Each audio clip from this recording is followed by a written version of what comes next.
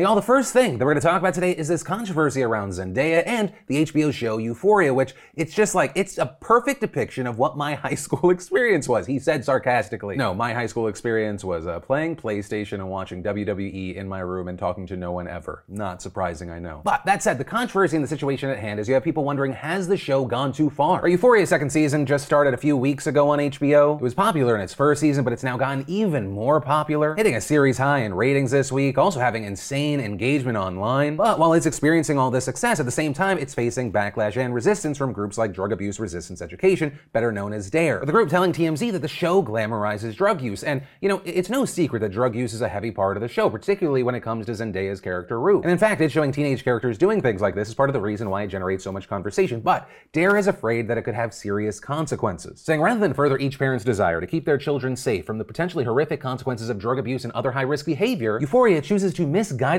glorify and erroneously depict high school student drug use, addiction, anonymous sex, violence, and other destructive behaviors as common and widespread in today's world. It is unfortunate that HBO, social media, television program reviewers, and paid advertising have chosen to refer to the show as groundbreaking rather than recognizing the potential negative consequences on school-age children who today face unparalleled risks and mental health challenges. With DARE adding that it would be open to HBO meeting with DARE members, including high school age members of their youth advocacy board, to discuss drug depiction on Euphoria. Now, regarding drug use and other dark subjects on the show, it is something that both critics and the people who make this show have spoken about a lot. The creator of the show, Sam Levinson, has been very open about how this show is connected to his own struggles with addiction when he was young, previously saying during the ATX television festival, the hardest thing about portraying a drug addict is there are a lot of cautionary tales, there are a lot of after-school specials. But what I really wanted to get to the core of is the pain and the shame about what you're doing and your inability to get clean despite the havoc and destruction you're wreaking around you. And even adding that those involved do need to be mindful of the fact that it is possible to glamorize drug use just by the sheer nature of it being on screen. But explaining, we have to be authentic about it. If we're pulling our punches and we're not showing the relief that drugs can bring, it starts to lose its impact. Drugs are not the solution, but they can feel like at times, and that's what makes them so destructive. You know, while critics may push back on the show for other things, they do generally praise Rue's storyline, with NPR saying it shows depictions which bring a warning, and adding the characters are shown facing often debilitating consequences they pay for the awful decisions they make. And in fact, for her part, Zendaya, even before the season started, warned her audience, saying, "I know I've said this before, but I do want to reiterate to everyone that Euphoria is for mature audiences. This season, maybe more so than last, is deeply emotional and deals with subject matter that can be triggering and difficult to watch. Please only watch if you feel comfortable." But still, even with that, DARE is far from the only group to caution against this show, with the Parents Television and Media Council releasing a statement ahead of the second season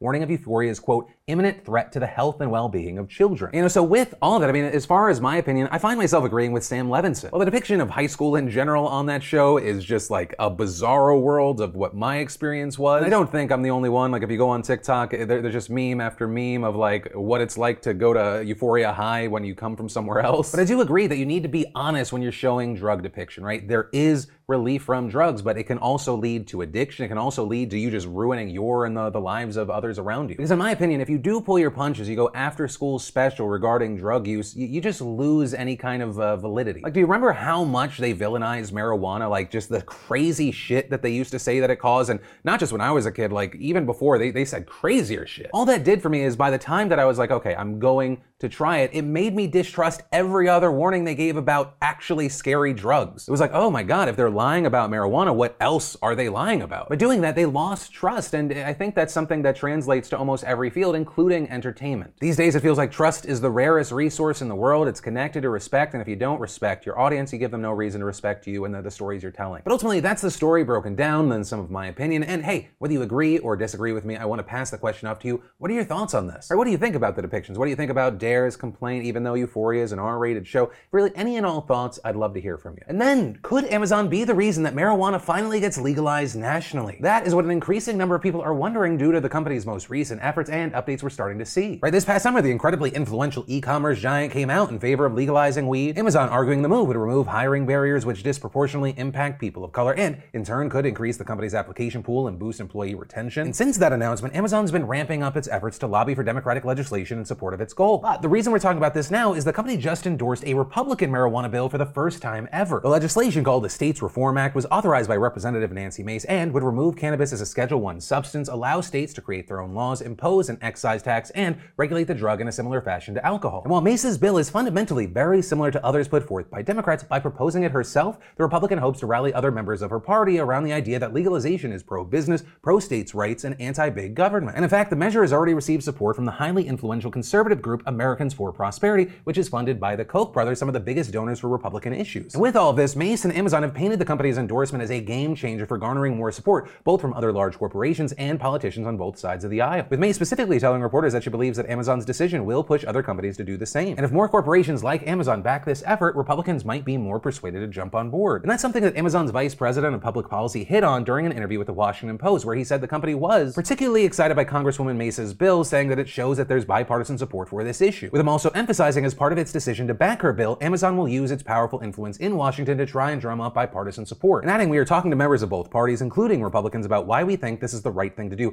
especially from the standpoint of a major employer and what this means for our business and our employees and broadening the employee base. And ultimately with this story, and it's not going to be a shocker given what I said in the Euphoria story with my marijuana tangent, I think this could be fantastic. I don't care if it's a Republican, a Democrat, a fucking alien from space putting forth a bill. I think this could be a game changer, and it's something that's needed. The fact that marijuana is the same scheduled drug as heroin is the dumbest fucking shit ever. You've just got labels and laws based on something that really has no footing in reality or rational thought. But hey, that's the situation with the updates now, and we'll have to wait to see what happens next. But from that, I want to take a second to thank the sponsor of today's show, Honey. Have you ever been shopping online, you can't quite find a coupon code that works, right? I mean, coupon codes seem great in theory, but it seems like half of them are expired or aren't eligible for your specific purchase. And that's where Honey comes in. Honey is the #1 shopping tool in the country because it automatically searches for promo codes so you don't have to. It's like having your own online savings sidekick. And Honey works on a lot of your favorite websites to find savings on anything from food delivery, shoes, video games, and more. I mean, I know recently Honey helped me a ton for the holidays with Christmas shopping for the family. Because yeah, I got money, but I'm also looking for any chance to save it. That's how you keep it. Plus, in kind of a weird way, it's gratifying. I get a little bit of a rush because I feel like I got a deal. And best of all, Honey is free and easy to use. You just add it to your browser by going to joinhoney.com/DeFranco, and that's it. Honey does all the work from there. And Honey has over 100,000 5-star reviews. All you gotta do is go to joinhoney.com/DeFranco. That is joinhoney.com/DeFranco, and start saving on your online shopping today. And then, have you ever been shopping online, right? You're on a website, you're scrolling through the reviews, and you're thinking to yourself,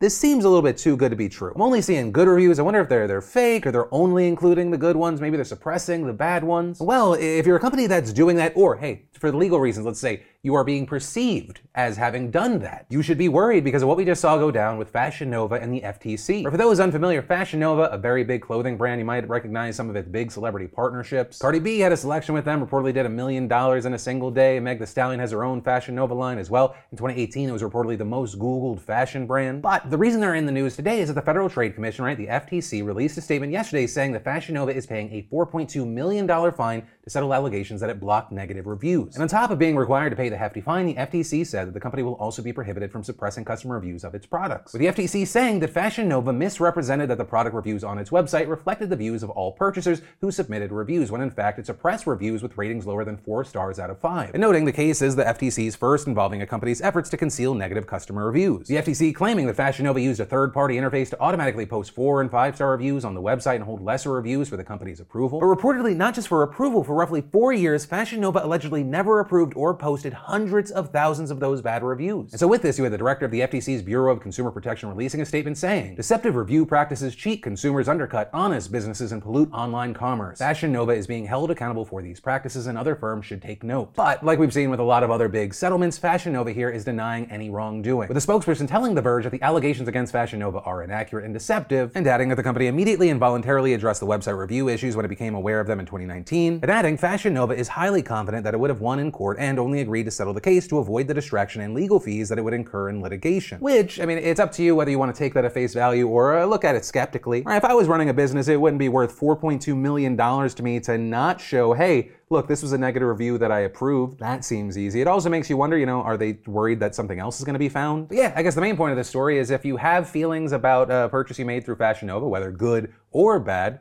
they should show up now. Also, a story that people should be aware of, whether you're a consumer or an e-commerce platform. Be careful. Whether it be a company or a person, people don't like being lied to by them. They don't like feeling manipulated by them. And now that we've seen this massive fine, they might point some people your way. And then, have you been trying to buy like a car, a medical device, maybe even just a PS5, and it feels like this is a nightmare? Right? It feels like there's no or very limited inventory, like it's just not in stock, the prices are astronomical. Well, a lot of that is connected to this incredibly serious computer chip shortage, and it doesn't appear like the problem's gonna get fixed anytime soon. The US Commerce Department just published a new report emphasizing the severity of this chip shortage, which is for some manufacturers that rely on semiconductors to either slow or suspend production. That has resulted in dented economic growth in the US and skyrocketing prices for products that rely on the chips, which in turn has contributed to the historic levels of inflation we're seeing now. For example, one of the big factors that helped drive inflation, no pun, actually yes, pun intended, to a 40-year high at the end of last year was surging car prices, with the price of a used car growing by 37% just in 2021 alone. But the automotive industry is far from the only one that's been seriously impacted. In fact, the new Commerce Department report specifically draws from 150 responses from nearly every major semiconductor producer and from companies in multiple consuming industries. And it paints a grim picture, with the agency finding that those producers' median chip inventory levels have absolutely nosedived from around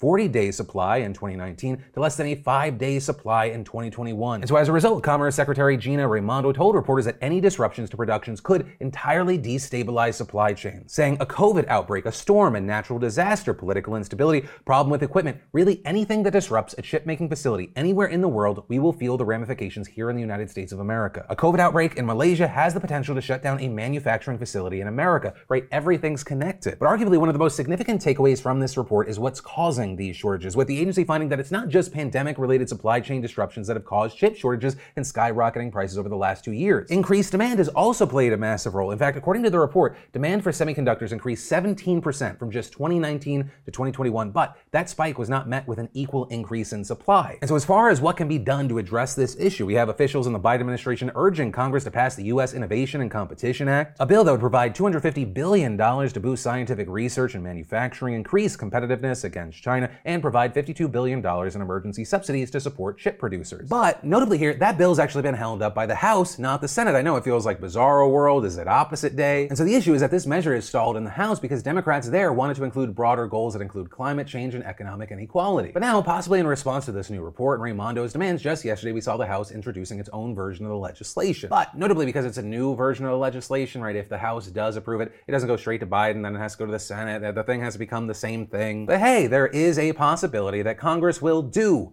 a thing. And honestly, that feels like as positive as we can get on this story right now. And then, it's now been widely reported that Supreme Court Justice Stephen Breyer is stepping down. Now, whether Breyer is making this position because he got bullied by progressives and Gen Z to step down from a Supreme Court position, or he just doesn't personally want a repeat of the RBG situation, right? A liberal justice passing away during a Republican presidency and Senate, we don't know. But the biggest thing here is that this move will give President Biden his first and possibly only opportunity to appoint a justice to the High Court. Now, notably here, because Breyer is a liberal justice, the appointment of a new judge will not change the court's 6-3 conservative majority. But as places like Axios have noted, it will mark one of the longest lasting pieces of Biden's legacy and could energize Democrats ahead of the midterms. Right, and the timing is key here. Democrats control the Senate by very slim margins, the slimmest. But thanks to changes to Senate rules in 2013 and 2017, a nominee can be confirmed with a simple majority. Which, side note, it's wild that we can do that for a position that has just, you can be there for life and not voting rights legislation. I mean, that, okay, like make that make some fucking sense, please. But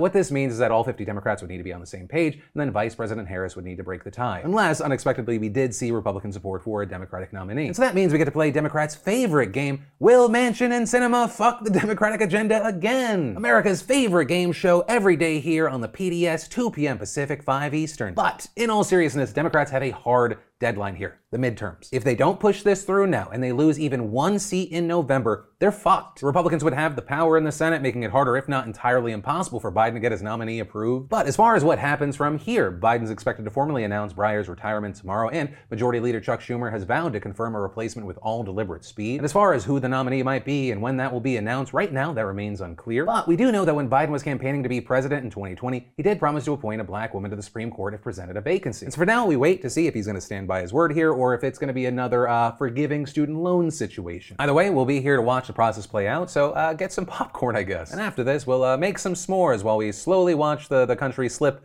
into an autocracy because 4% of Democrats in the Senate cannot get on the same page. I'm kidding. Maybe. But ultimately, that is where that story and today's show ends. Thanks for watching. I love yo faces, and I'll see you tomorrow for another daily dose of DeFranco news.